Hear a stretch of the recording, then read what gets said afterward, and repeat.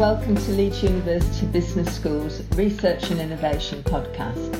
I'm Catherine Watson, a researcher and impact manager at Leeds, and today I'm delighted to be joined by Jackie Ford, Professor of Leadership and Organisation Studies at Durham University Business School.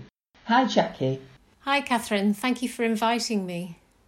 Today's episode is part of our series for International Women's Day, and in recognition of this, we particularly wanted to discuss our research on matters that affect women in the workplace. So we're going to be talking about career break returners, dual careers and work-life balance. So, Jackie, a really good place to start would be for me to ask you, what is a career break returner and why should we be interested in them? Well, there are many reasons why people have a career break. It might be there to go travelling, to look after family members, to return to studying, etc. But one of the most common reasons is to have a baby, and of course this applies specifically to women. Although of course partners do take parental leave, and opportunities for parental leave more broadly have opened up in recent years, such that it might be either partner who takes a career break leave. Okay, yes, that's interesting. So what problems do career break returners encounter in the workplace? Well, first of all, career blockages often occur as women move up the hierarchy. We know from the research evidence that women tend to progress to more senior levels at a slower rate compared to men. Some of this is caused by career breaks reducing their length of service, but there are other factors too, not least stereotypical assumptions about what it is assumed women might want from their work. Career break returners are frequently ambitious and they want to achieve their career potential, but at times they feel thwarted by those assumptions made about them, especially those by their immediate supervisor. So there are all sorts of potential barriers to progression experienced by women, ranging from structural to cultural and personal barriers that need to be overcome, rather than leaving everything at the door of the individual to solve. Okay, so you've talked about various barriers. I wondered if you could please explain to me what you mean by cultural barriers. Yeah, I think that's an important question. This is about the association of leadership and managerial roles as a man's domain. It's one important factor that impedes women's access to and progression within leadership roles. In fact, leadership potential is often described as requiring personal qualities like strength or decisiveness or ambition, which are much more readily ascribed to men and masculinity rather than to women. Okay, yes. So I suppose then the next question is, what can we do about this? In particular, what do you think employers should do to try and ensure that women's careers do not suffer as a result of taking maternity leave? And that's bearing in mind that an Ipsos Mori survey recently found that 29% of women thought that taking maternity leave had a negative impact on their career. Okay, well, three things come to mind in terms of what we can do. First of all, we need to engage women in an active communication scheme whilst they're away from work, but make it flexible, as there will be some career break employees who would prefer minimal contact, and for others for whom regular contact is appreciated. Secondly, you need to ensure that there is a clear process of reorientation back into the workplace when women are planning to return after their career break. It may well be the case, as it has been in some of our research findings, that there has been considerable change in the industry or the sector to which they are returning, and it could be a daunting prospect to return in a situation of rapid change. And finally, it's about avoid making these assumptions about what women want on their return from a career break. For example, across our research, women have reported overheard conversations in which their specific cases were being discussed without any conversation with them, in which they were assumed not to want to progress their career at a time when they had a young family. So rather than making the decisions for women, they need to be consulted about their progression plans and preferences. So, Catherine, that leads us on to another point. You mentioned at the start about dual careers. What does the research tell us about couples that work together? Yes, okay, Jackie. So this is an interesting topic, actually. Many couples work together, and what can happen is that at senior levels, one of them will sacrifice their career for the other. This can be because they regard it too pressurised for them both to pursue a career. So I think that, if employers are more aware that this happens, then one would hope that they will try to take action to make it possible for both partners to continue to build their careers. It does really mean that there is a loss of talent for the organisation, and that the individual, the partner that basically puts their career on hold, does not fulfil their potential if this happens. Another aspect is that it can be linked to stereotypical assumptions about work. For example, the need to be in work for very long hours, to be the last person to go home, etc. So some of this may be to do with organisational culture and norms that have developed in the workplace. So this would be another form of cultural barrier. Yes, that sounds really interesting. So this really brings us back to some of the broader issues around flexible working and work-life balance. With the COVID-19 pandemic, many of us have dramatically changed our ways of working, but there are still many issues around these topics. So based on your research, what are these issues and what can be done to make workplaces more family-friendly?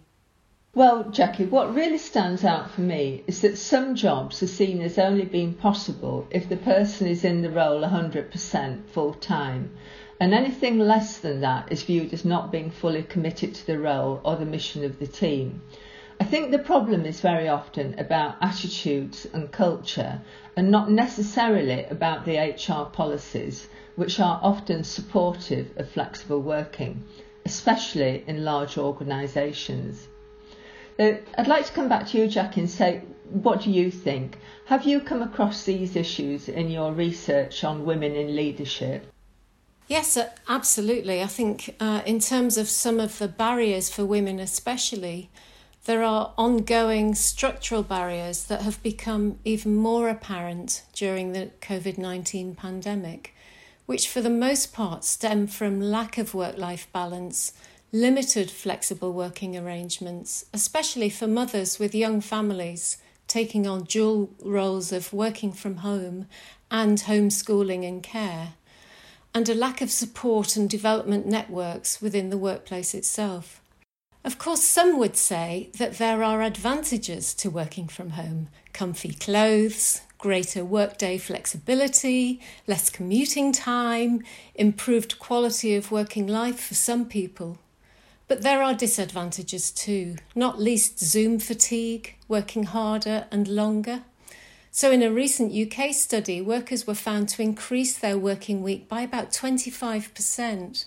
And the survey shows that home workers take shorter lunch breaks, they work through their sickness, and they are always online, typically logging in for 11 hours a day, which is up from 9 hours a day this time last year.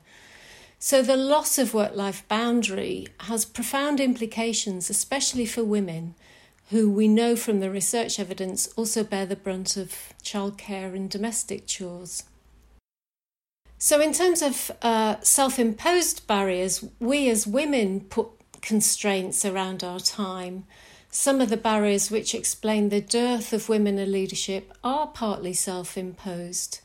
These internal barriers might arise from gender difference in behaviour or limited self-promotion, lack of confidence, rather than competence.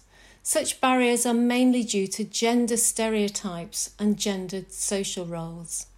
So in terms of what we can do about it, well, there's a really interesting recent Harvard Business Review report last month urging us to stop telling women that they have imposter syndrome. The researchers argue that imposter syndrome is another way of pathologising something that is no more than a feeling of discomfort and mild anxiety that seeks to place blame and responsibility on the individual, the woman, without accounting for the historical and cultural contexts that are actually fundamental to how it manifests in women. It also directs attention to fixing the woman rather than fixing the places where women work. What's different for men when they are promoted to senior leadership roles is that they're validated over time. They find role models like them, and their competence, leadership skills and contribution is rarely questioned. Women tend to experience the opposite. Such feelings are further exacerbated for minoritised ethnic women. Organisations, including academic institutions, remain mired in the cultural inertia of traditional masculine norms of behaviour and in elite practice. Thank you for explaining that, Jackie. That's really interesting. I know you've been researching issues around women and leadership for more than 2 decades, and indeed you've published many articles on this topic. So I wondered, for International Women's Day, what do you think are the key messages you would like to give to women and to employers about how they can make the workplace more attuned to the needs of women and their careers? Well, this is a big question, Catherine. The COVID-19 pandemic, through what it reveals about vulnerabilities that lie at the heart of organisational life, has prompted many of us to reflect, and many academic colleagues have written quite extensively on this. Learning from our experiences during the pandemic and thinking through the theme of this year's International Women's Day of choosing to challenge, I think there are a number of things we do need to do. We need to communicate effectively with women and, of course, with men across the organisation, and be sure to tailor needs around the specific circumstances and career aspirations of the women that we employ. We need to call out gender bias and inequality when it comes to women's careers and their much slower career progression. We need to seek out and to celebrate women's achievements, their successes, the role models that do exist. And finally, I think we need to create an inclusive world and organisations within it that are much more resilient, inclusive and responsible. So it's of central importance to create organisational environments that have inclusive, ethical, eclectic and contextually meaningful environments, cultures to those who work within them. My sense is that we can achieve this through an approach to informed and responsible leadership that better adopts an ethics of care. Or more widely, as organisation scholar Jennifer Howard-Grenville has suggested recently, we need to adopt an approach that has at its heart care, courage and curiosity. Thank you, Jackie. Those are some really practical steps for us to take forward. I think in particular, having at heart care, courage and curiosity, that's something for us to remember. And thank you to you for listening to today's episode. If you're interested in finding out more about this research or would like to get in touch, our contact details are available in the episode description.